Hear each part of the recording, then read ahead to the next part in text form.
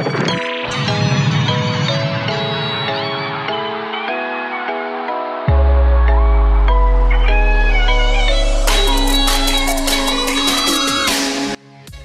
and welcome to another episode of Legacy on the Clock Tower. I'm your host, Andrew. Unless you call it Legacy of the Clock Tower. Today I'm rudely interrupted by... Hi, I'm Wildstar.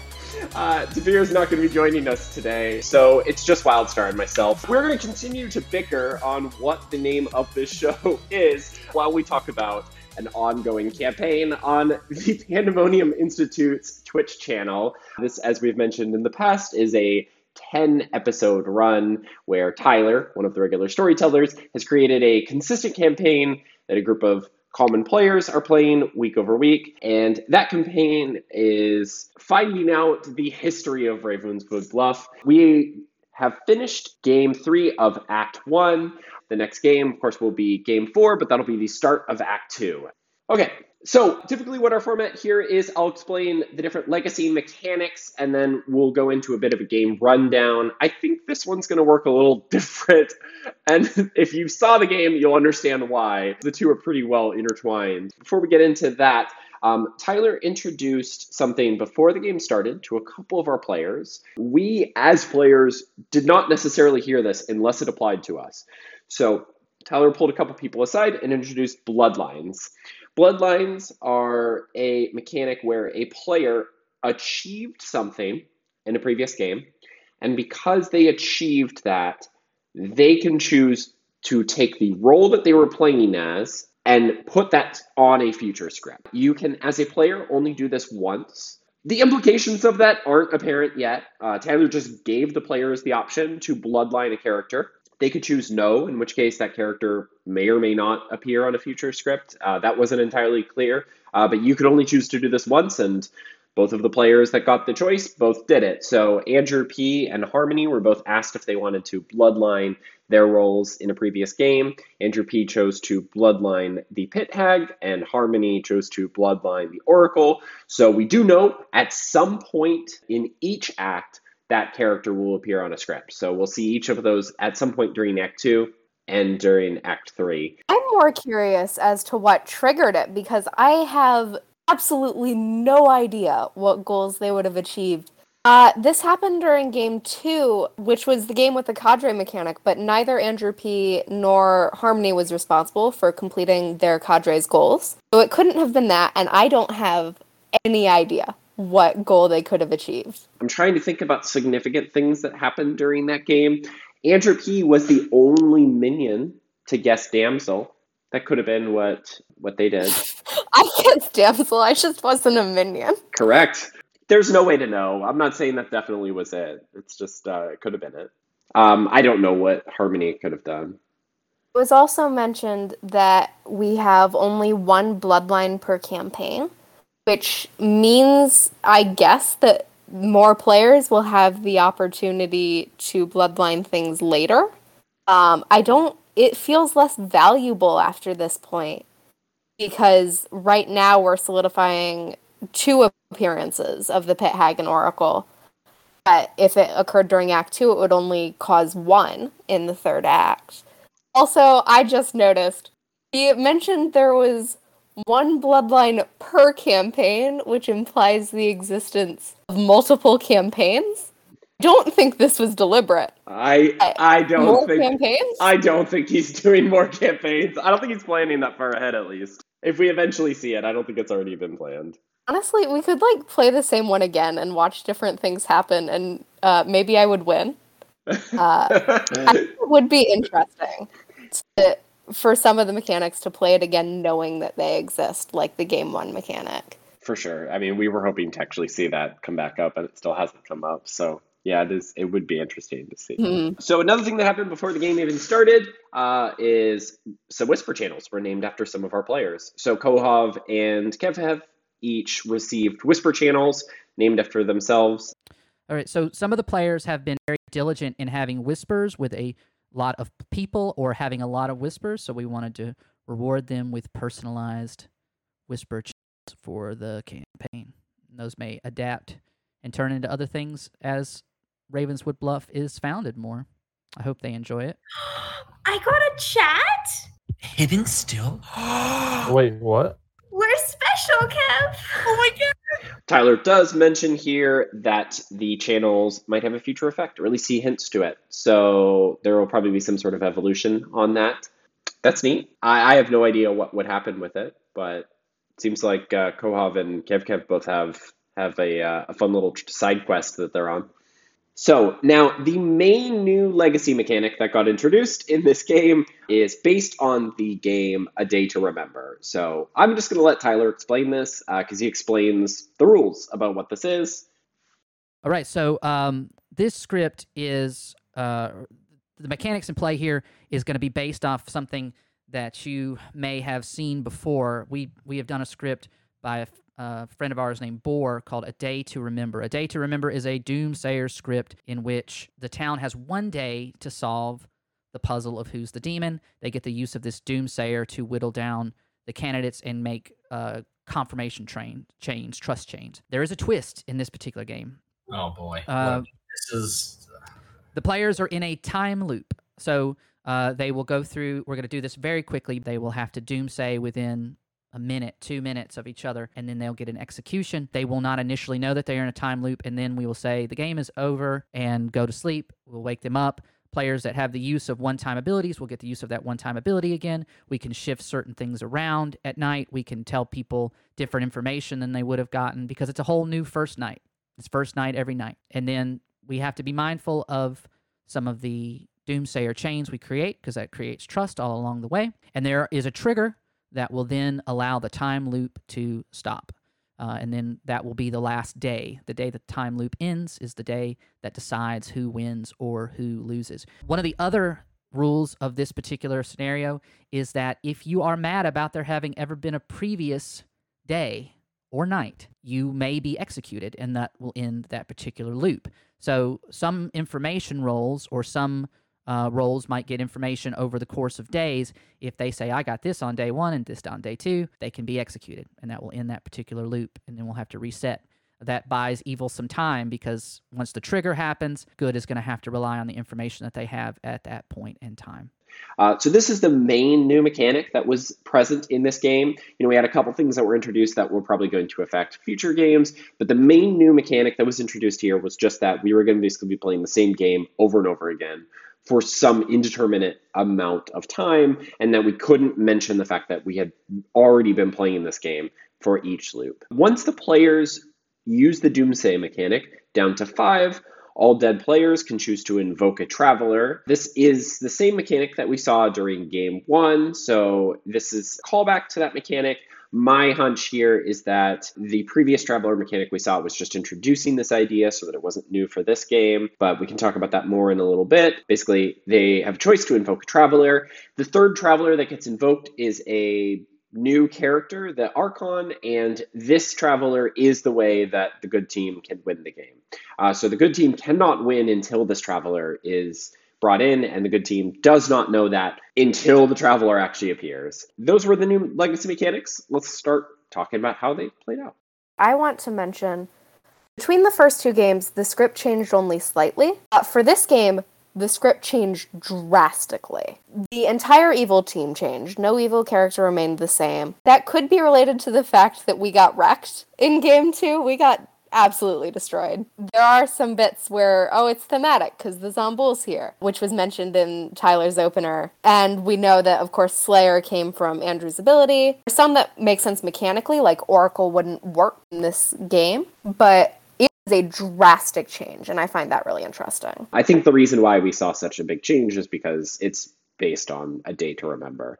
It's a script that sort of needs specific characters. For sure. I think the evil team is the more interesting change. Characters like Mastermind don't feel like they make as much sense here. And there were characters that we had before, like Poisoner, that would have worked just fine. Or even all 3 of the demons we had. They're boring and all the same in this instance. Imp, Vigor, and Fangu. But, it works better than Legion, to be fair. Yeah. The Slayer did show back up on the script from the Damsel action in the last game, so that's fun to see. So did the cult leader. I think we theorized that we wouldn't see a cult leader or a virgin because the damsel chose the slayer and didn't choose the cult leader or the virgin. So that's interesting that the cult leader showed up. But it's nice to see the effect from the. We got one prediction right, even though I think it was just told to us during the last game that it was going to happen. Also predicted the removal of Huntsman Damsel because the damsel was saved.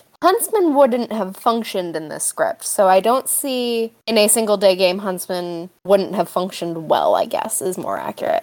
I think it's interesting. We might have ended up stuck with just a damsel if you hadn't been saved, because that would have worked just fine. Oh my god, this game would have been so difficult as a damsel. So hard. Oh, it would have worked with a huntsman and a damsel, because the huntsman gets to choose on night one. First night, yeah. Wait, that would have worked great. Damsel outs Huntsman picks them the next day. Yeah, the damsel could out themselves on day one and just lose the game, but then the time loop starts. So, sure, the evil team wins. That would have been awesome! I wish that had happened. I'm sorry that Madeline won game 2 by using the huntsman ability.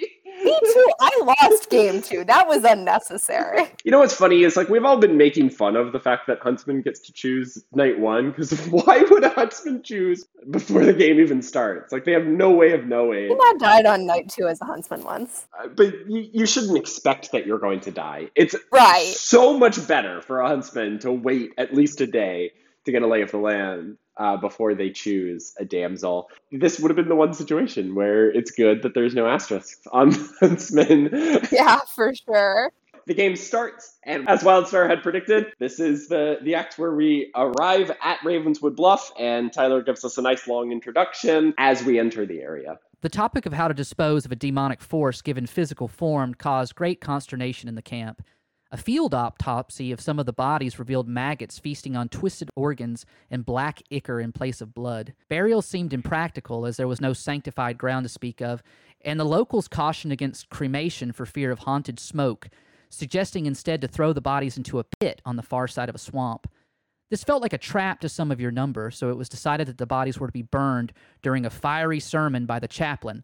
But it must be said that while a preacher may cow a wicked man, they have no sway over a lord of hell. It was hoped that the horrors would end once and for all, but there wasn't even a brief respite. One of the survivors of the initial attack of the demon disappeared, his body replaced in his bedroll by a sodden log shaped like a gnarled old woman clutching her knees. The local guys believed that the hags who spoke curses as their native tongue had been perverted by this place. The sentries had left their posts. It was decided originally that those souls killed by the creature should be preserved to be buried on the bluff in honor of their bravery and commitment to the mission. That was until a 2-day dead corporal was caught milling around the cook's tent, groaning about being famished. While there was some gallows comedy in a lieutenant earnestly ordering his former charge to lie back down and resume her existence beyond the mortal coil, it became clear that bodies turned shambling hungry dead was a liability for the group, and they were buried with stone cairns erected on top of them. During the burial, the grave digger's shovel hit a wooden casket, the exhumation of which revealed a grinning skeleton clutching a piece of vellum. Without the chronicler, good people of the letters were hard to find, but the form and script on the scroll looked remarkably similar to the traveler's tale the chronicler had been deciphering in his tent. As the expedition plotted its course to the bluff, the camp had found itself splintering into factions, with some believing that they had all been damned for their sins, and the Ravenswood was at best a purgatory, an opportunity to repent, while others believed that the god in Anolni didn't live here, and that they needed to honor the god that dwelled in the Ravenswood by the sea, while some said whether it be god or devil that attacked their comrades, they had every intention of killing the bastard. The locals, for their part, had made themselves scarce when it was decided the bodies would be burned, hearing dark tidings from the men. The squabbles in the camp turned to brawls, and order could only be maintained by daily executions, as accusations of treachery kept the fire stoked. The contingent of hardy and courageous men and women who had set out so many months ago wouldn't recognize the sorry lot that had found the ruins atop Ravenswood Bluff. Initially, they didn't even realize they had found anything at all, but it became clear that the stones here were in long rectangles, foundations devoured by the fecund forest being all that was left behind of their people, the Loof. That was until they found the clock tower. It was thought to be a towering tree, but exploring it further showed it for what it was. It made little sense to be there. The locals lived in burrows and hovels, and the loaf had moved north in the inlands 100 years ago. The clock hands didn't move, and what proper engineers remaining in the company couldn't agree on what to make of the mechanisms and how to make them operate again, or even if they should. In its presence and in the place, time seemed to stand still, and then the minute hand moved. Metal scraped on metal as the clock hands began their orbit about the central axis of the face, the regular pattern of kathunks, with a bell toll on the hour, caging the day in its temporal prison. Forget the sun or the moon. This machine ruled here. On the dawn following the clock tower's return to life, above a fruit-bearing apricot tree, one of the engineers was found impaled on the hour hand, and in his blood was written, "From his body was born doom."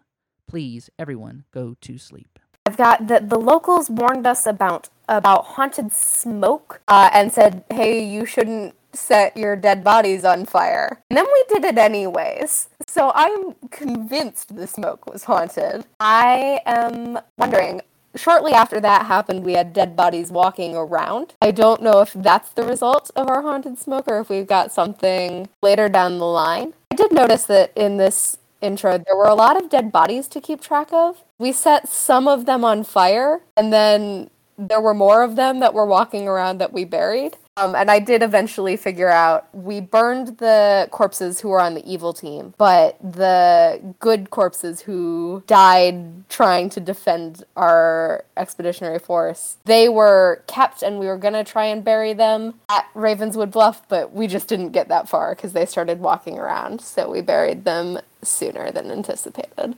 One thing was spoken about in chat during this long introduction. I want to call it out because it's pretty interesting.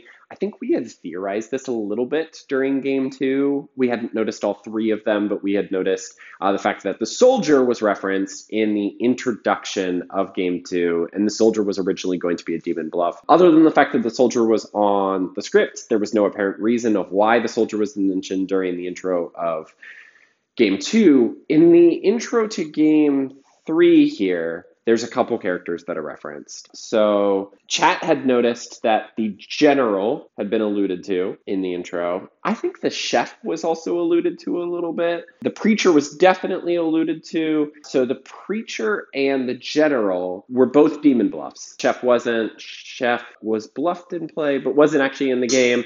But there is a couple characters that are referenced.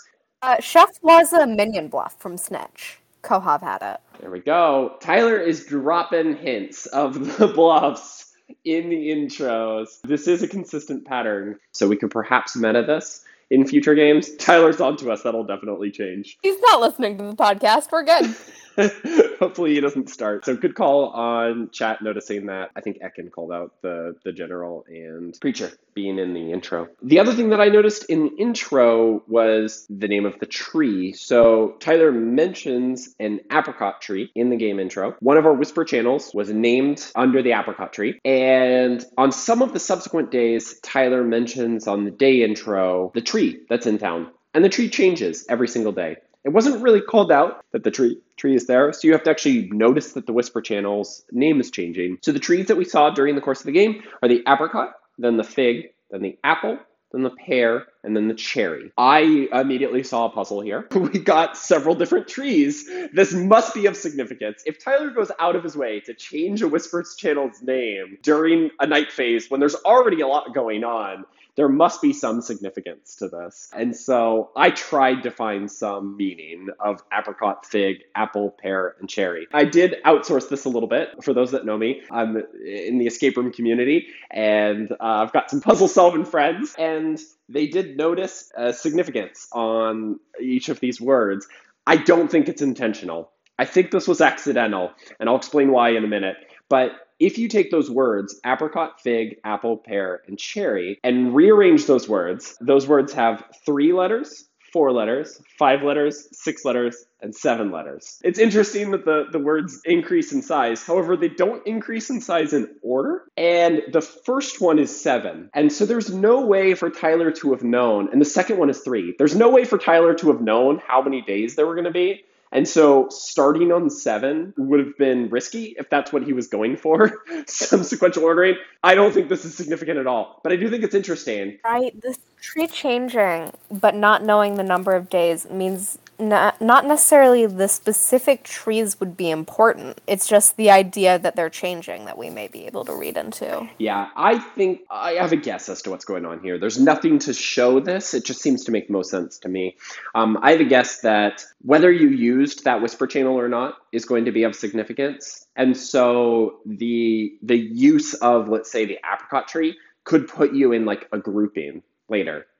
Whereas like if you used the fig tree, you're in a grouping. So I think the fact that you may have used that whisper channel while it was that specific tree type is going to have some significance on future games. I think that's the thing that makes the most sense here. Can you imagine trying to keep track of that? Well, I don't think they kept track of it during the game. I think the fact that it's recorded allowed Tyler to go back and track it after. Yeah, man, that sounds like a lot of work. Yeah, could you imagine going back and watching the game and analyzing it that detailed? So, the Doomsayer ability in this game allowed us to go back after the fact and track the detail of which Doomsays people had done. We could create chains, and we could create them over a series of days. So as we get into the Doomsay here, I can sort of highlight the fact that by day 3, we actually knew the entire group of each team. So I will touch upon the Doomsays. On day 1, there were 5 chains that happened. We couldn't necessarily get too much from that.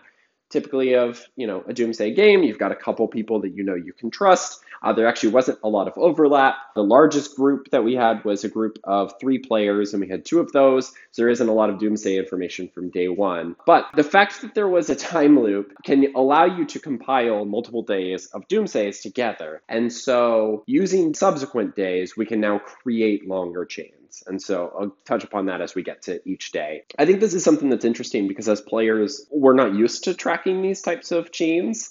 And so it's interesting rewatching this because you can sort of break this down to being, much more informative than it actually was while we were playing. And it definitely is an interesting mechanic, but it's one of those things that once you know that you can track it this way, I think this sort of breaks it. I don't know that this would work a second time because these chains are really easy to find overlaps on. I knew the entire good team except for Bejbo basically by following who killed me and who I killed. And I figured out, I think I trusted Alejo as Tinker and might have used some stuff with them. And I missed the 7th, which was Bejbo, despite him being the one to kill me in the 4th loop. So yeah, there's a lot there. So at the beginning of the game, the demon is actually told about the fact that there's going to be a time loop, and they're told that the traveler is going to be significant in the end of the game.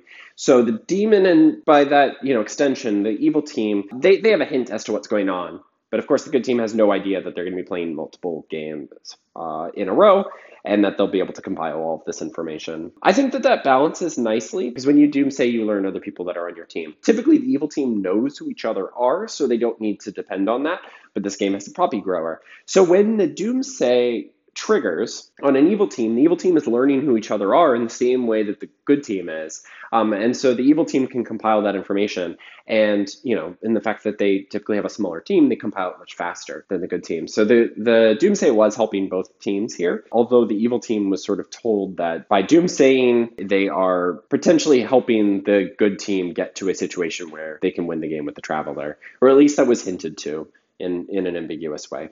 Night 1, the Leech chose the Scarlet Woman because they don't know who their team is, although based on how this goes the rest of the game, maybe Laurent would have still made the same choice. Typically for a Leech, that's probably your worst choice because that's your escape hatch and you just poisoned them. However, it didn't necessarily matter. The game was always going to be played multiple days, so it didn't necessarily matter who Laurent picked. It's just funny. The group invoked the Traveler during the first day, and so Kev came back as the Deviant. Didn't necessarily have any impact on the game, but that was the first invoked Traveler, and the good team didn't know it at the time, but they needed to invoke a series of Travelers in order to get to a state where they could win the game. The players at this point think that this game is working a lot like A Day to Remember, where you play for a period of time, you do a bunch of Doomsays, and then you get one execution to win the game. And so the players, of course, do want to do an execution at the end of the day that they're playing. So they do an execution, the game, of course, ends, and chaos ensues. So everybody is confused when it's announced, the game is, of course, over, please go to sleep, and everybody goes to their cottages. So this is when all the players learn that they are going to be playing the game again. At the start of the second night, there is a discussion on Traveler's alignment that I think is interesting to pick up on here. Real quick question. Does the Traveler remain the same alignment, or can they change if they're invoked? So we haven't confirmed that in play. There's a narrative. There may be narrative indications that would allow a Traveler to change alignment from the original player's alignment. And if they did, you would probably just send them a message letting them know, right? I would indeed. That Well, has been metaed to say, well, they wouldn't have time to tell them, but I can send people private messages, and I would in that case. The player's alignment could change. The way that Tyler would do this is they would private message the player what their new alignment is in order to let us know that we can't meta the fact that the alignment can change. The fact that this was still sort of kept quiet makes me think that we are going to continue to see Travelers being reintroduced because Tyler left this a little bit open in the air, and he wouldn't, he wanted to basically say like, hey, don't meta this in future games. And so it does lead me to believe that we're potentially going to see more Travelers returning into the game. What did he say? It was because of like story cues? I feel like the Archon being evil at the end of the game would have been ridiculous. So I wonder if Fran could have turned. There's narrative indications that may allow a Traveler to change alignment, is what he says. I was right. And I can point out narrative indications in like the Judge and Archon things. But I'm also not aware of Fran changing teams. So, who knows? Fran hasn't told you that they changed alignment ever, did they? He did not. I did not ask him, though. We know that Kev didn't change alignment because of the Doomsday. So Kev comes back to life as the Deviant on day one, and Kev is then Doomsays. Kev joins a chain. Harmony had Doomsayed previously and killed me. Kev Doomsays and kills Harmony. So we know that when Kev used the Doomsayer at the end of day one, Kev was of good alignment because both Harmony and myself were of good alignment.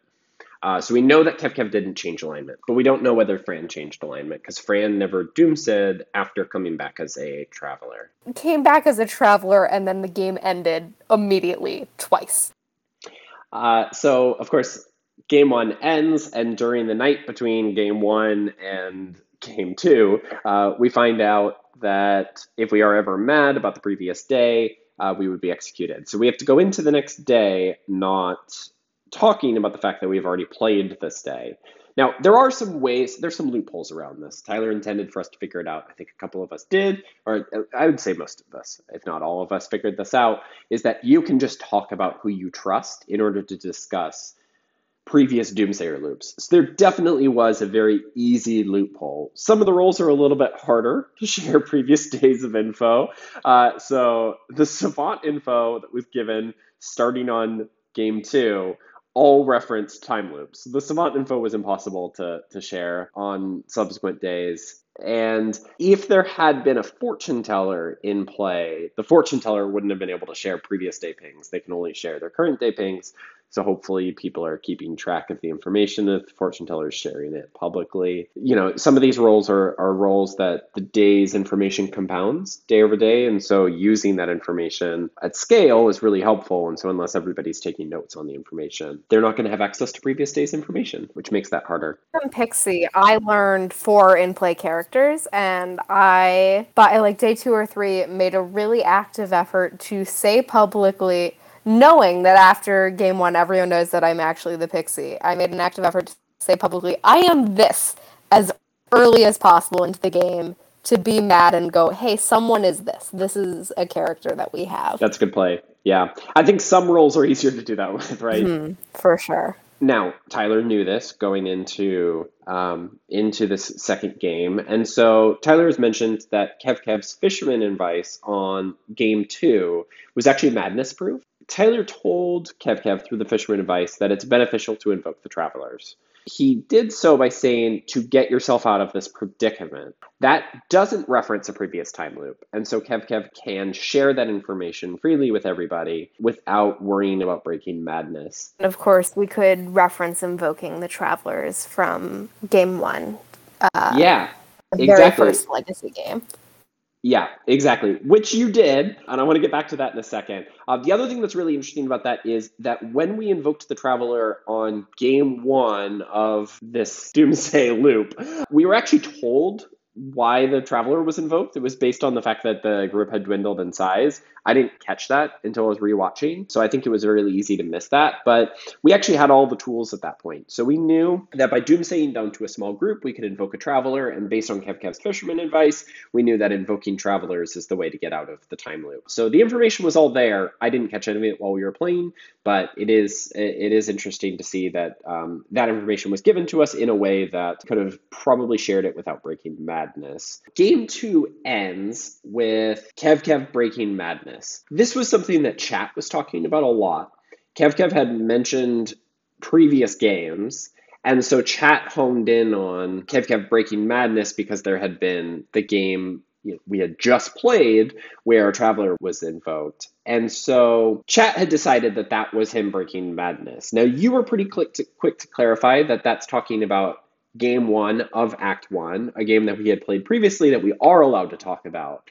Chat kept harping on this. Kev didn't even break madness. I did it first. And Kev was like, what? There hasn't been any other game. And I was like, no, the one 2 weeks ago. Exactly. So Kev got executed for something I said. I don't even think you broke madness because you very quickly specified, oh no, the game that we played. No, I did not break madness. But Kev got executed because something I said was misinterpreted. Yeah, I just want to So call it out. wasn't even a little bit Kev. I just want to call out that during that second day, that day ended because there was madness being broken. That was never actually broken. Especially rewatching it, everybody was very careful to make sure that they were referencing something that was allowed to be talked about and not referencing something that they weren't allowed to be talked about. So I don't think that was exactly fair. And there was no Traveler invoked that day, which ultimately hurt us as a good team. So I think the fact that chat was really getting on us about breaking madness was to the detriment of the good team there. Yeah, I agree. Madness was not broken. So day 3 starts and the judge enters as a Traveler due to enough doomsays. That was Fran at this point was the first person that died to doomsayer. That's the person that becomes the Traveler, and Fran became the judge. What's pretty interesting here is if you were to just track all of the doomsays and compound the loops on top of each other, as of day 3, you now have 2 distinct groups of players. So you have Laurent, Fran, Kohov, Duke, and Madeline in one chain. And you have Alejo, Travis, Kevkev, Wildstar, Bejbo, Andrew, and Harmony in another chain. That is the distinctive good and evil team right there. Savant Info on day 1 mentioned that there are 2 players that have changed alignment to the evil team. So if you take the Savant Info from day 1 and compound it with all of the Doomsayer information that you have at the end of day 3, you now can figure out who the evil team and the good team is. I don't know that initially helps you to solve the game because of the setup here. We have a Leech, we have a Scarlet Woman. You don't necessarily know who to execute, but as of day 3, the Doomsayer information did allow us to actually figure out the entirety of 2 teams. Day 3 ends with Travis saying, I'm alive again, which was a madness break, according to Capelli. I didn't actually catch him saying that either time, so I'm not going to judge that. I heard it. His comment was that he was alive both times we invoked Travelers. So yeah. Okay, that sounds fair. So I'll count that one as fair. That Travis broke madness there. Now that we've had 2 Travelers revealed, we've got a good bit of lore. The most interesting thing, the Deviant is a Deviant. It doesn't do much. And the Judge, the game ended immediately after we invoked the Judge. But we did get some lore right before both were invoked. That was quite interesting. The Travelers were, of course, traveling. And they were traveling to Pandemonium, which is a cave or something. And they sound a lot like us. There is just constant conflict. They're trying to explore and find this new place, but they're not quite sure what they're doing, and they're fighting amongst themselves. And I find that very interesting. I don't know where they came from, or if Pandemonium is here in Ravenswood Bluff, and I think that's very fascinating that here we are repeating history. I found it interesting that we have a proper noun, Pandemonium, and of course Pandemonium Institute created the game. That was the level of my observations with this use of proper noun. So. Our Travelers have names, and I don't know the significance of these names. We have the name Uriah for the beggar, Punchinello or just Punch for the deviant, and Gideon for the judge/archon. Punchinello is a word that describes like clowns in Italian puppetry. I googled this. And my best guess as to where these names come from is that it's literary in some form. I picked up on this when the Deviant was getting introduced because the word punch, I just thought of Punch and Judy, because the Deviant is like a jester of the court that they would play with like marionettes. And so it made sense to me that punch was a reference to Punch and Judy. But it sounds like you found an even better reference. Uriah Heep is a character who is notable for being really obsequious and insincere. I presume to gain things from other people. I've never read David Copperfield, but this is what the Wikipedia article says. So it sounds like this character does kind of beg to other people, and I wonder if that is where the name came from. Gideon is a Wikipedia article. Yeah, military leader, judge, and prophet. I didn't know that. Okay. Recounted in Judges 6:8, the book of Judges in the Hebrew Bible. So yeah, they're literary references.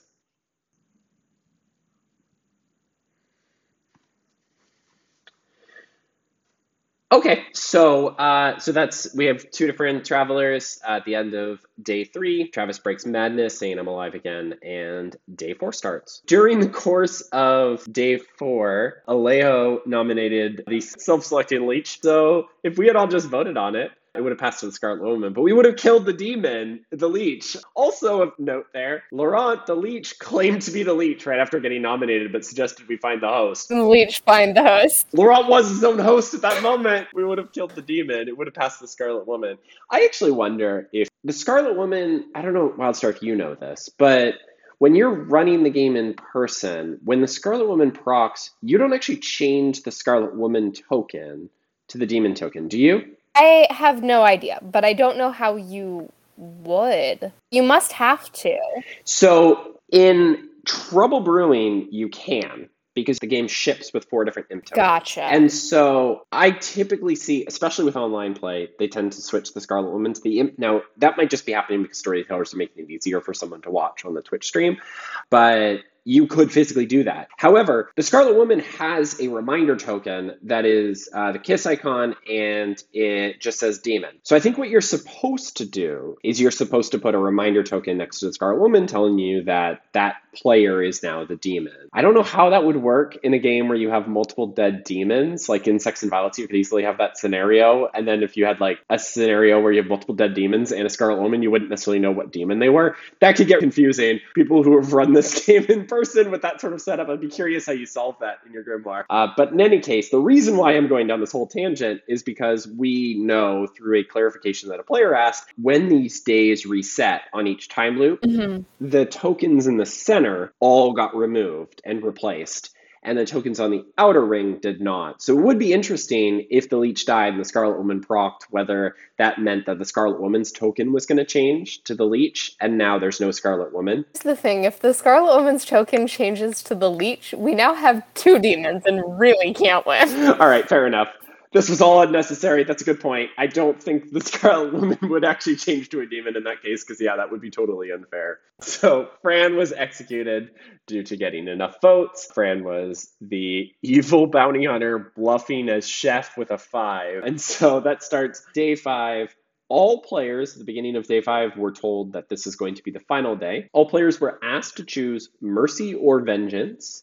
These choices were largely kept secret. However, for some of the choices, it was caught by the stream because Tyler was in the room with Capelli while the question was asked. So we do actually know some of them. Us as players asked after the fact whether we could talk about what choice we had picked, mercy or vengeance. So these choices didn't impact this game at all. We suspect it'll, of course, impact a future game, but it's not really known who picked what. And Capelli answered the question, yeah, you can talk about it. You can also lie about it. So we don't necessarily know the count of mercy versus vengeance choices and who chose what, other than the couple people that were caught on stream. I don't think mine was caught on stream. It was. Oh, it was? Okay, I picked vengeance. Wildstar, are you going to admit to what you picked? I picked mercy, and I don't know the benefit to lying about it. So I'm curious, but I will say about it, lore. I didn't actually realize from what was said to me that these voices were the ones who'd spoken to us the 2 previous nights. Because Capelli came and gave us like, hello, I'm going to remind you about madness. And the first time he did it was a dark and ominous voice. And the second time he did it, it was, this is a comfort somehow. It was very logical. And that was how these voices were introduced. And what I found interesting when we listened to it back, I assumed when I heard the voice of Mercy, I was given these words of comfort. I assumed that good players who chose the voice of vengeance were given, like, angrier encouragement. And that was not what happened at all. The words spoken were very different depending on what team you were on, which implies to me that, obviously, the choice between mercy or vengeance is significant. Potentially, there's some significance to whether or not you chose the optional mining with your team. That's interesting. Yeah. I had thought that it would be something that would, like, I don't know why all of these, I just assume it'll affect some group that you're put in the future. Maybe because I really liked Game 2 in the first act where we were all put in groups. But I just assumed that by choosing either Mercy or Vengeance, you'll be put in a specific group based on those choices. But that would be interesting if it was then subdivided based on what team you were on. That made sense until I listened to it back and the voice of Vengeance became just undeniably, this is evil, while Mercy was undeniably good. Because, like, Andrew, you got yelled at by the voice of Vengeance, and Kohav heard the voice of Mercy and was like, yeah, I don't care. That one surprised me so much. I was like, whoa, that was not what I was expecting to hear here, because I'd heard the voice of Mercy before. I think that was the strongest, this is leaning towards anything. Like, that was the most evil thing ever. It's interesting that you picked up on all of this, because I didn't pay attention to any of this. And the reason why, I'm going to meta Capelli here, when Capelli comes into our cottage and starts doing the narrative of telling us, like, hey, don't be mad about a previous day existing, this was the first time it happened, it seemed almost surprising to Tyler that he was doing that. Like, Tyler was like, oh, you got a bit of narrative there, that's cool. It almost seemed like Capelli had just made it up, being like, oh, I'm going to write some narrative here. You know, perhaps it was like writing each night of narrative the day before. It felt, not the way he was presenting it, but the way that they were talking to each other at night, it felt like it was impromptu. Like, that had not been planned. I just assumed that all of the narrative around choosing Mercy and Vengeance was, again, just Capelli writing flavor text in the moment. True.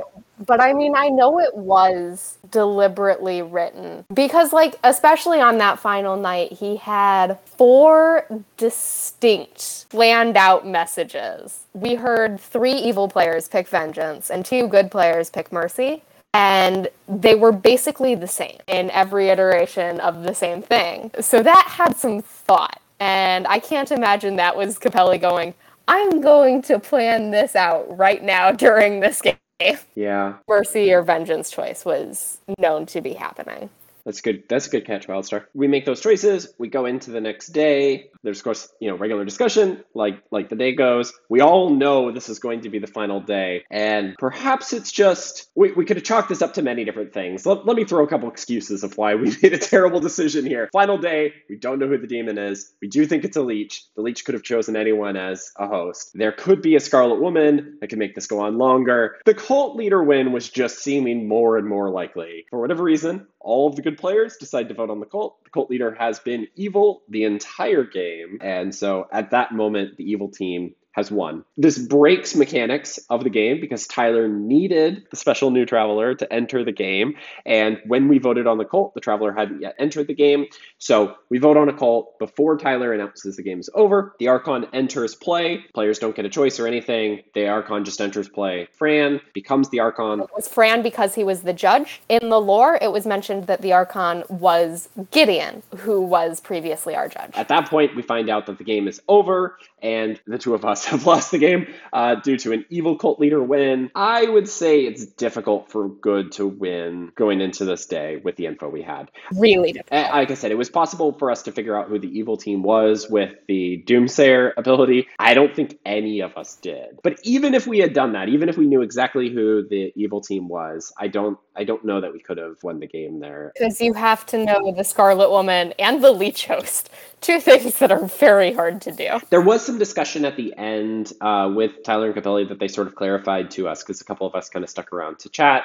And, we would have gotten more time. The day would have gone on longer than it usually did. It sounded like the game becomes a normal game at that point. Of course, the new Traveler, the Archon, has an ability that's going to affect the game, but it sounds like the game becomes a little bit more of a normal game. And so perhaps we had multiple days, which would allow us to take care of the Leech and the Scarlet Woman. I mean, it happens at Final 5, right? So we never would have had more than 2 days. Yeah, so the Archon comes in, we're down to Final 5, and, perhaps we had a chance to get a perfect pick on a Leech host and the Scarlet Woman. So it's a little unfair to say we couldn't have, but based on the information that we had and what that game was looking like, I think going for a cult leader from our perspective was probably the better way to end the game, because it just seemed so difficult to actually kill the evil team on that day. I will say that my notes, I had reached the conclusion that Duke had a good neighbor, which is not the best logic I've ever had when deciding to vote on Colts. Yeah, I think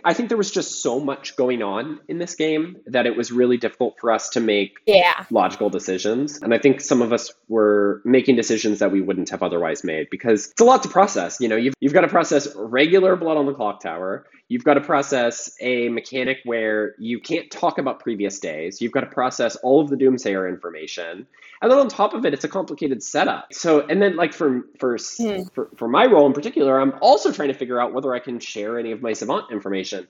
There's just a lot to think about in this setup. And so it's really easy to miss obvious things with this much going on. It's as if we're all brand new players to Blood on the Clock Tower going into this, just because there's so many new mechanics that we're unfamiliar with. After you play this game a bunch of times, you can sort of like make strategies based on previous plays and such. But here, we're just so out of our element, which I think is what Tyler's going for. Right. It's sort of the goal here, is that he is intentionally taking us out of our element. So that's by design. But I'll just notate, as a player who's going through this, it's difficult.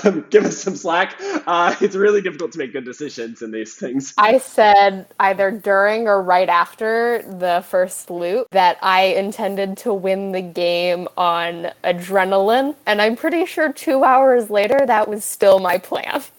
And instead we lost on adrenaline. I mean, the adrenaline was probably running out after 2 hours. That was the end of the game. Of course, because the Archon was in play, the game was able to end, and the evil team won. As Koab was quick to point out, the evil team won 5 times. Yep. Ready for more lore? Hit me. Okay, so our final Traveler invocation was the Archon. The first thing Tyler says about this is that it came from one of the spirits that exists in Pandemonium, I think, called Mezephiles. I don't know if this name sounds familiar to anyone else. That is the rename of Mephet, and the Archon was created with the spirit's secret word of power. Gideon, after receiving this Mephet word, seems to be good. He brings the warring pilgrims to this time of peace and prosperity, and once he dies and there's no worthy successor, the society falls into disarray. I'm inclined to believe these pilgrims who were ruled by Gideon are the Loof people, which I believe are our ancestors, and we are returning to our homeland, which collapsed here because something went wrong with the Loof people. And what I also find fascinating about the use of Mezephiles and having that specific tie-in to its ability with the secret word, this means that these names, like Loof, which obviously connect to the script Lauzan Fair, likely has meaning directly pertaining to Luff, that script. I don't know if that's going to lead to a Leviathan, which is the most notable thing about Lauzan Fair, or something less obvious, but that definitely stands out to me, and it also makes me look at this one proper noun that I cannot place, which is Anolni, which is where the Loof people went after they left Ravenswood Bluff, and where we are coming from as our expeditionary force. I don't know if that word is Clock Tower related. I can't think of anything obvious, but to me it feels like it must be, unless it is because this is what happened. This is where we went after we left the land of Ravenswood Bluff and Pandemonium. So at that point, we distanced ourselves from these terms that we as players are familiar with. Impressive as always, Wildstar. Also, Ravenswood Bluff is a garden, apparently. So back to our trees. It's mentioned as being a garden several times. Tyler mentioned that there was amongst a people that were not necessarily living in any modern dwelling, that there was a clock tower. And it wasn't clear why there was a clock tower. It was as if like this village was just fairly bare bones, but there happened to be a clock tower in the middle of it. We thought the clock tower was a tree somehow. Obviously, that's significant because the clock tower is a part of a time loop. Clock tower wasn't functioning, and then it starts functioning, and so that fits the narrative of this game. What meaning do you think there is in the fact that this town is pretty much non-existent except for a clock tower? Do you find any meaning in the fact that this clock tower existed amongst a bunch of trees? The clock tower is magical. It came from Mizephiles, and it's said to have brought time to the garden that is Ravenswood Bluff, I think. It's interesting. It seems to be controlling the flow of time in this place, which is obviously how we ended up in this time loop. And the Archon itself is the force that controls the clock tower, the Archon, which is a king of sorts in our lore. So the clock tower is like integral to the function of Ravenswood Bluff, and I believe it is the loss of control of this magical clock tower that caused the Society of Pilgrims, Travelers, whatever, to fall into disarray. So where do you think that brings us in terms of an ending to an Act 2 and an Act 3? What would you predict? Where do you think we're going? The arc of Act 2, and then, if you can venture a guess that far, the arc of Act 3. We have the cavernous halls of Pandemonium. I assume are roughly here on the bluff, but we were not given any mention of us in real time seeing caves. This was our past journals of travelers or whatever. So that may be something that's explored. I think the gods of this place, which were mentioned in the opening, we had our expeditionary force believed, the gods of Anolni don't exist here. There are different gods that we must worship. And it was mentioned in one of the traveler things, I think the judge one, or no, it was in the deviant one, that they were drawn to find the garden, the place where God had nursed humanity in its infancy. Again, I'm thinking that the garden is the bluff. It is Ravenswood Bluff. So there is a strong theological element that I think we may explore. I guess we're going to have a city at some point. I wonder how we will distance ourselves from this clock tower majorly controlling the flow of time. Because obviously we've played that narrative. Well, the clock tower is functioning now, so yeah, I think that stops any sort of like. We've regained the Archon to stabilize our clock tower. Yeah. I think Anolni, the place where we came from, the Grand Duke, may make an appearance at some point. I wonder if Fran is our king now because he's the Archon. Tapir's suggestion was that when the king shows up, they'll actually be the role of the king. Yeah, I believe that was related to the Grand Duke of Anolni at a previous week, but like now Fran is, I think, canonically our king because he stabilized time. So it makes sense to me for the next act building up the town around the clock tower. It seems like our struggles during the next one would be establishing a civilization. I think that's where that's going. I would imagine that either we would sort of establish it, and then the third game in Act 2 would be at breaking, or I think we establish it, peaceful ending to Act 2, in a traditional narrative structure. You have hero's journey, deciding to go on the journey, and then everything seems to be great right before you get into your hero's darkest hour. And then you've got your climax where your hero needs to overcome the biggest challenge that they're going to face. And so it could be that Act 2 is leading into the darkest hour. And so Act 3 will be that resolution. It seems like, we're going to be building the village, and then perhaps there's something that is terribly wrong within the village, and we have to overcome that. And then that leaves us with our finale, Game 10, of Ravenswood Bluff in its normal state. And so I think that makes the most sense just from a narrative arc. I definitely like that. To recap, Act 2 would be building the village. And then once we build the village, something has gone terribly wrong with the fact that we built it. And so we overcome that during Act 3. And then that would make Game 10 sort of the celebration of the new place. If we combine our ideas here, I think the story we end up with is We're building up our civilization, and then we start facing the problems that destroyed the lives of the travelers in the Luth before and drove them out of Ravenswood Bluff. And we have to confront them, and either we win or we lose. Either at the end of this game, our town stabilizes. I think Act 3 is going to be our town starting to crumble to bits. And then the finale, we determine whether it is destroyed once again or we can actually make it work on Ravenswood Bluff. Well, more exciting adventures ahead, more things for us to look forward to. I'm sure there'll be even more twists and turns in Game 4. Thank you, as always, for joining me, Wildstar. I think this would be severely missing a good deal of literary analysis without you. Hopefully we'll have Tapir back for our next episode. We're back to a weekly schedule here. Be another episode to look forward to next week. Thank you so much for joining us.